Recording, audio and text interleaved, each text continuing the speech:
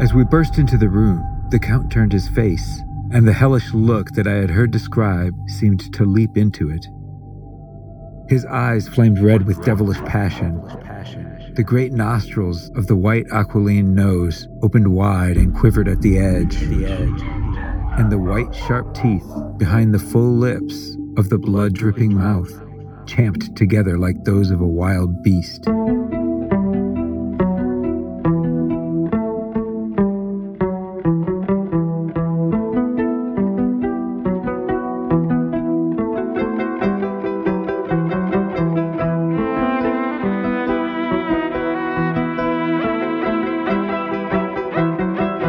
Greetings and happy Halloween season to all you folks out there in the hinterlands. As always, it's your boys Rock and Max, and we're going to be your guides as we travel the narrow mountain passes and explore Transylvanian castles here at Nightmares and Daydreams, y'all. Good evening, lovely listeners.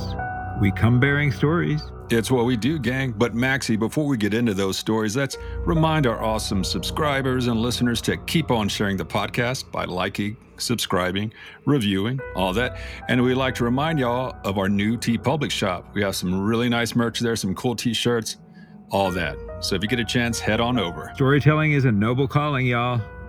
Don't forget about us. Max is right, y'all. We love telling you stories, and it is kind of a noble calling. You know, Max, we should get a noble title, huh?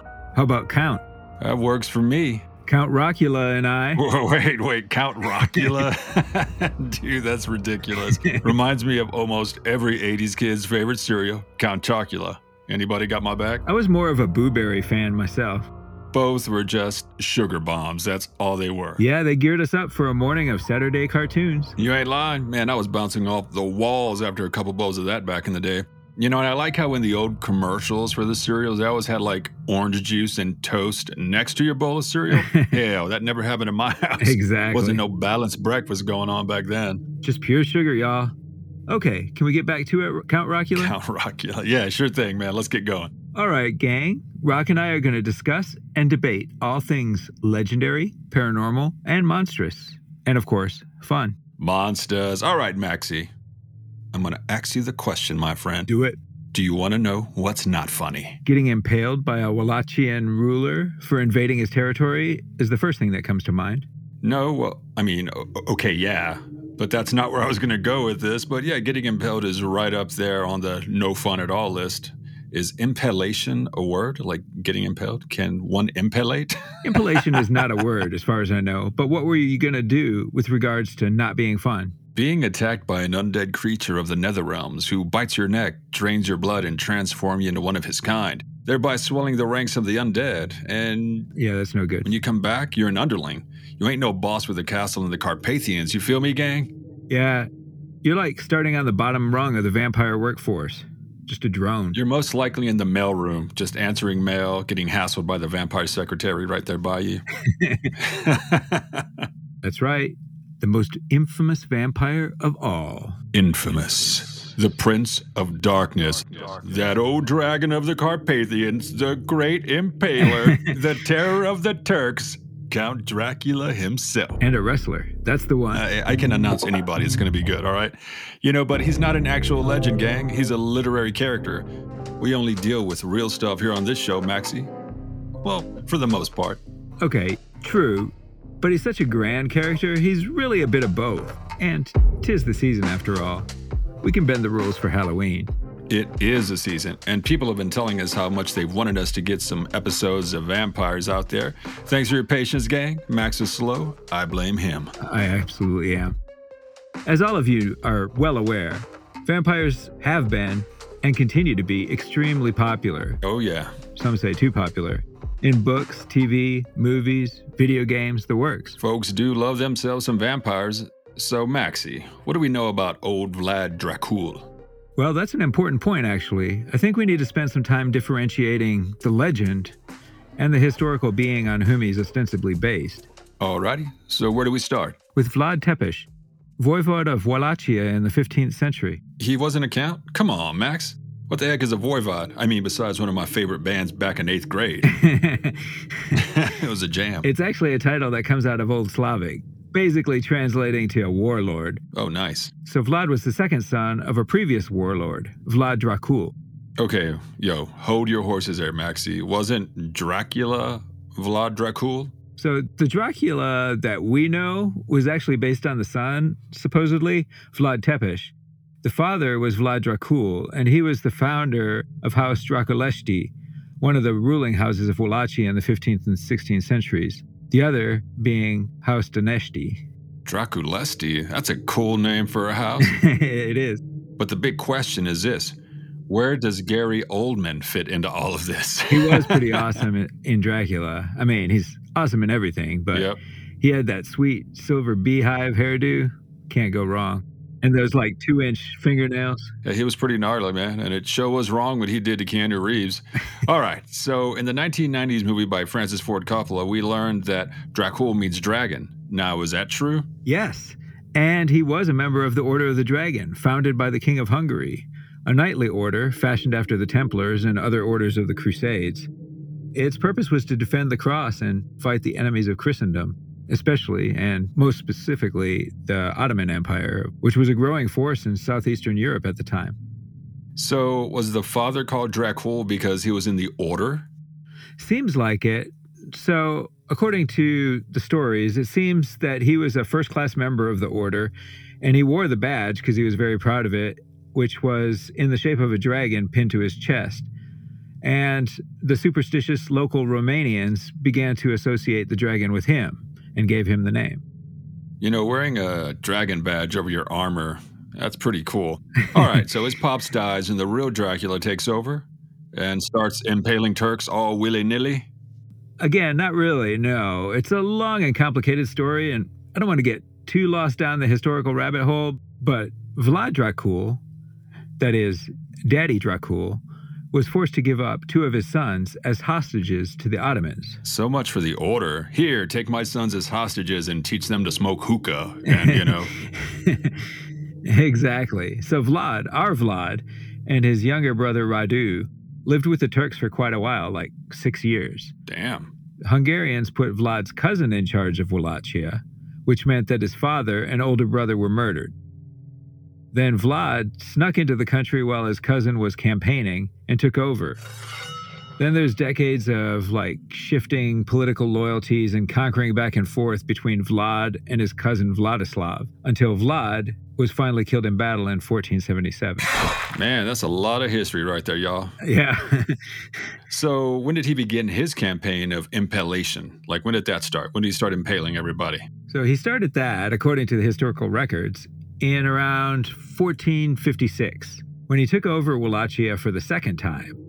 Like, he had taken it over, his cousin came back and he ran off, and then he came back again with the support of the Hungarians. And he then plundered some Saxon villages, like German immigrants that had settled there, and impaled the inhabitants because they preferred his illegitimate half-brother, Vlad the Monk. Saxons? Okay, wait, like German Saxons? Yeah. And this is an interesting juxtaposition of 2 legends, actually, because we have the Transylvanian Saxons, who appeared in Romania in the Middle Ages, and Dracula, another Transylvanian legend, and of course, the subject of our episode today. Okay, wait. Hold on. Transylvanian Saxons.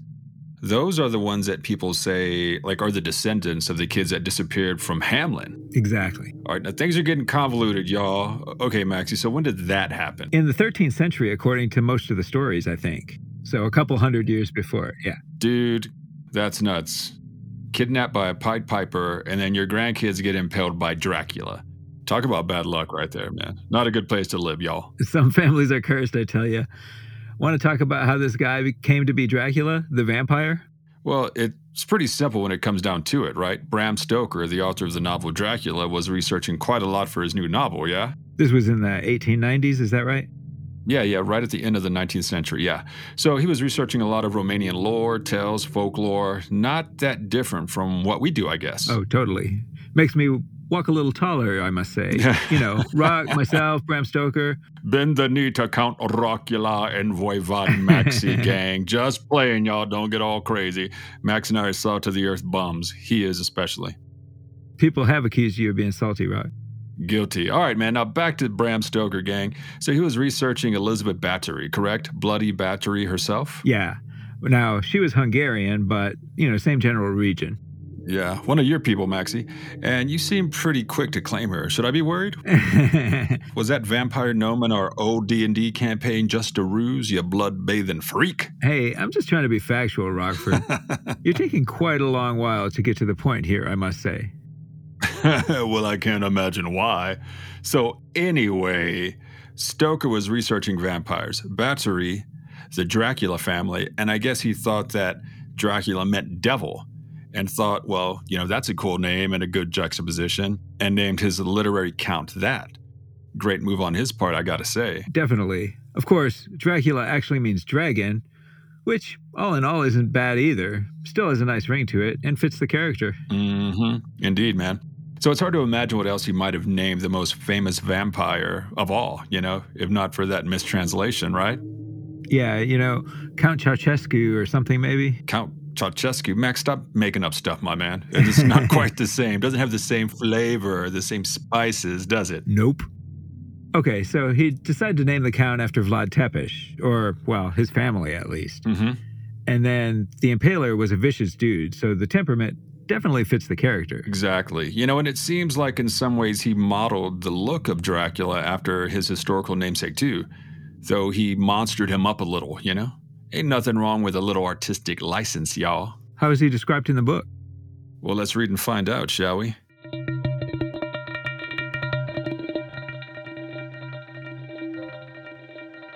His face was strong, a very strong aquiline with a high bridge of the thin nose and peculiar nostrils, with lofty domed forehead and hair growing scantily round the temples but profusely elsewhere. His eyebrows were very massive, almost meeting over the nose, and with the bushy hair that seemed to curl into its own profusion. The mouth, so far as I could see it under the heavy mustache, was fixed and rather cruel-looking, with peculiar sharp white teeth. These protruded over the lips, whose remarkable ruddiness showed astonishing vitality in a man of his years. For the rest, his ears were pale, and at the tops extremely pointed. The chin was broad and strong, and the cheeks firm, though thin. The general effect was one of extraordinary pallor.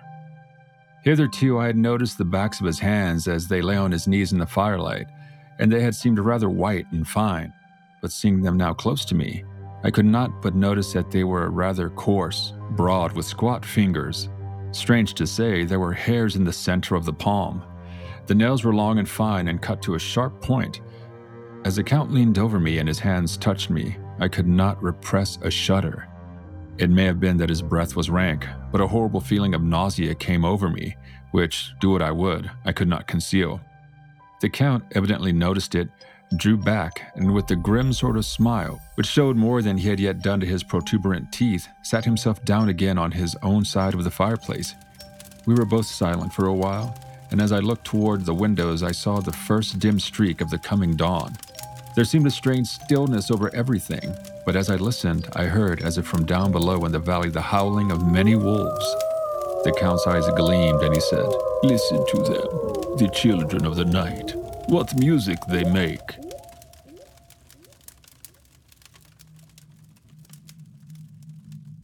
Okay, so I think most people are pretty familiar with the famous portrait of Vlad the Impaler. He has an aquiline nose for sure, and locks, and he's wearing some sort of princely hat or headdress with pearls on it or something. Exactly. I think most of you will have seen it, gang.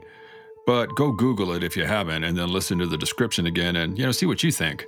So Stoker really plays it up with the eyebrows in a way that, at least according to the painter, I guess wasn't realistic. Well, probably for two reasons.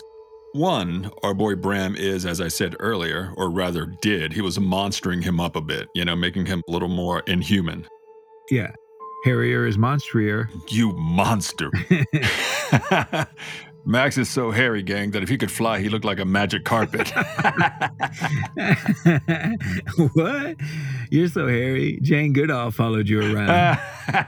You suspect, Max. Hey, everybody, Max is so hairy, Gorillas in the Mist was about you running in the rain. Take that, sucker. Nice. All right, let's focus, Rock. Let's get back to Dracula.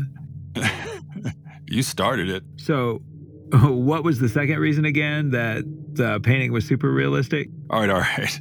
Okay, so the second reason was that he didn't want to get impaled, right? Yeah, that's a pretty good reason there, I've got to admit. So yeah, he adds hair all over, gives him a beastly unibrow, like Noel and Liam Gallagher from Oasis, hairy palms, and then, of course, the teeth. So he says, the Count, evidently noticing it, drew back, and with a grim sort of smile, which showed more than he had yet done his protuberant teeth, sat himself down again on his side of the fireplace. I love that. He's been kind of discreet about his teeth, but he's relaxing into his power now. Harker ain't going nowhere. Seems so. It seems so for sure, yeah. And, that's what he thinks. But, of course, Jonathan Harker does go somewhere. He escapes, and thus our story. Yep. Great job, Keanu. I know Kung Fu. So let's talk about the end of the reading, though, right? Because now we're starting to lead nicely into Dracula's powers. Presumably, he modeled them after all the Romanian vampires that he did research at the Whitby Public Library on. Hey, guys, let's all support our public libraries. Yep. Who knows what next masterpiece is being researched in their hallowed halls as we speak? Agreed, Rock. Okay, so you just said presumably. Tell us again what he says. Let me find it again. Right in my notes. Okay. There seemed a strange stillness over everything, but as I listened, I heard, as if from down below in the valley, the howling of many wolves. The Count's eyes gleamed, and he said, "Listen to them, the children of the night. What music they make." Yeah. Man, that's a dope accent I just Yeah, did right there. No offense to all you vampires out there, gang. No offense. I think it's not necessarily the vampires, but the Romanians that you have to worry about. My bad. So his connection to wolves is very strong in the book. And we remember that, of course, from the Coppola movie as well. People talk crap about that movie, but I loved it so much when it came out. And Yep. I still love it, actually. Me too, man. It's a super solid flick. I love how Stoker just threw some random Texas guy in there. Represent! So since we're moving into powers, though, Helsing tells Harker about Dracula's powers later on. Kind of lists them, actually. Well, maybe you should check it out. And was that Helsing or Van Helsing? Ha-ha. Oh, good point. Van Helsing, yeah. This is a bit of a longer piece, folks, so buckle up. As long as it ain't no Sleepy Hollow again. Sheesh. You're never going to let me live that down, are you? I had to edit that monster, so nope.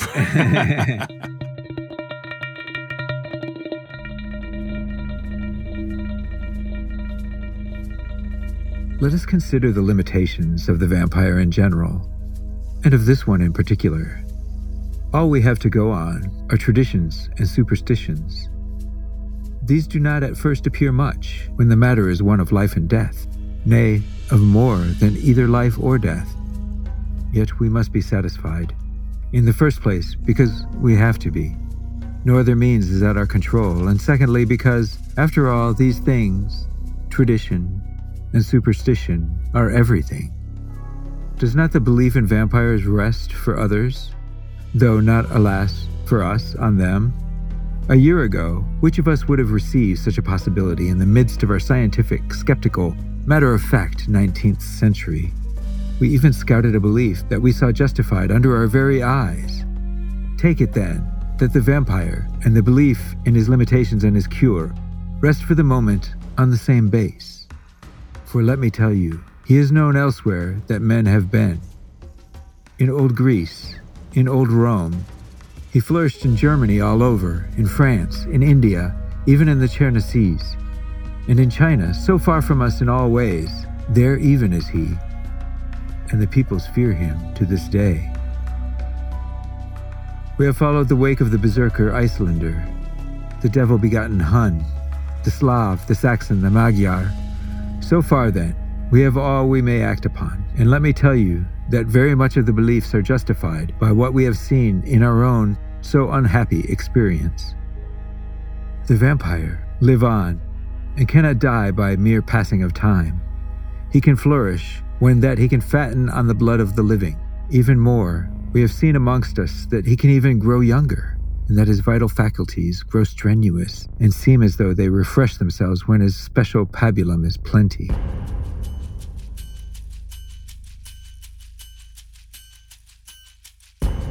But he cannot flourish without his diet. He eats not as others.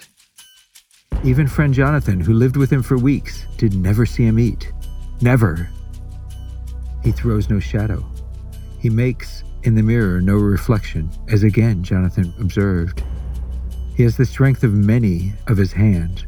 Witness again Jonathan when he shut the door against the wolves, and when he helped him from the diligence too. He can transform himself to wolf, as we gather from the ship arrival in Whitby. He can be as a bat, as Madame Mina saw on the window at Whitby, and as friend John saw as he flew from this so near the house, and as my friend Quincy saw him at the window of Miss Lucy. He can come in mist, which he can create. That noble ship's captain proved him of this, but from what we know, the distance he can make this mist is limited, and it can only be around himself. He comes on moonlit rays as elemental dust, as again Jonathan saw those sisters in the Castle Dracula. He becomes so small. We ourselves saw Miss Lucy, ere she was at peace, slip through a hairbreadth space at the tomb door. He can, when once he finds his way, come out from anything or into anything, no matter how close it be bound, or even fused up with fire, solder you call it. He can see in the dark. No small power this, in a world which is one half shut from the light. Ah, but hear me though. He can do all these things, yet he is not free. Nay, he is even more prisoner than the slave of the galley, than the madman in his cell. He cannot go where he lists. He who is not of nature has yet to obey some of nature's laws. Why? We know not. He may not enter anywhere at the first, unless there be someone of the household who bid him come, though afterwards he can come as he pleases. At the coming of the day, his power ceases, as does that of all evil things. Only at certain times can he have limited freedom. If he be not at the place whither he is bound, he can only change himself at noon, or at exact sunrise or sunset. These things we are told, and in this record of ours, we have proof by inference. Thus, whereas he can do as he will within his limit, when he have his earth home, his coffin home, his hell home, the place unhallowed, as we saw when he went to the grave of the suicide at Whitby. Still at other times, he can only change when the time comes. It is said, too, that he can only pass running water at the slack or the flood of the tide. Then there are things which so afflict him that he has no power at all, as the garlic that we know of, and as for things sacred, as this symbol, my crucifix. That was amongst us even now when we resolve, to them he is nothing, but in their presence he take his place far off and silent with respect. There are others too, which I shall tell you of, lest in our seeking we may need them. The branch of wild rose on his coffin, keep him, that he move not from it. A sacred bullet fired into the coffin kills him, so that he be true dead. And as for the stake through him, we know already of its peace. Or the cutting off of the head that giveth rest, we have seen it with our eyes.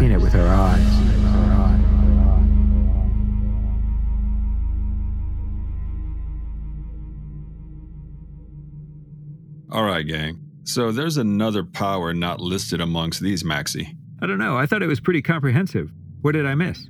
Or rather, what did Stoker miss? Let me read the passage. Check it out, gang.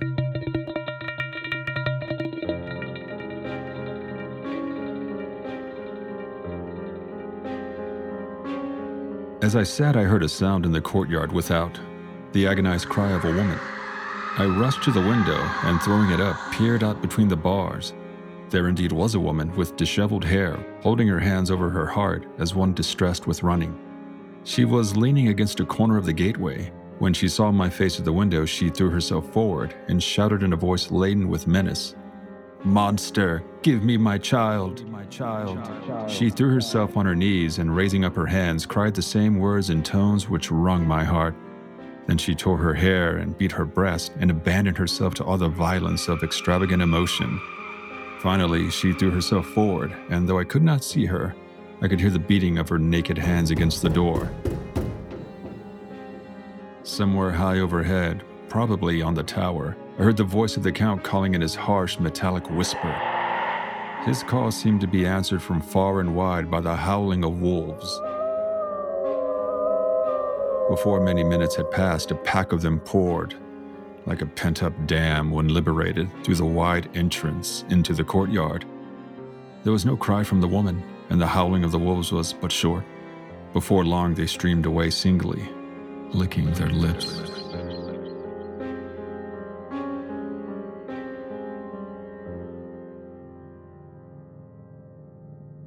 Dude, that's definitely cool, but pretty harsh too. So, Yeah, man, agreed. he can turn himself into a wolf, but he also has power over wolves.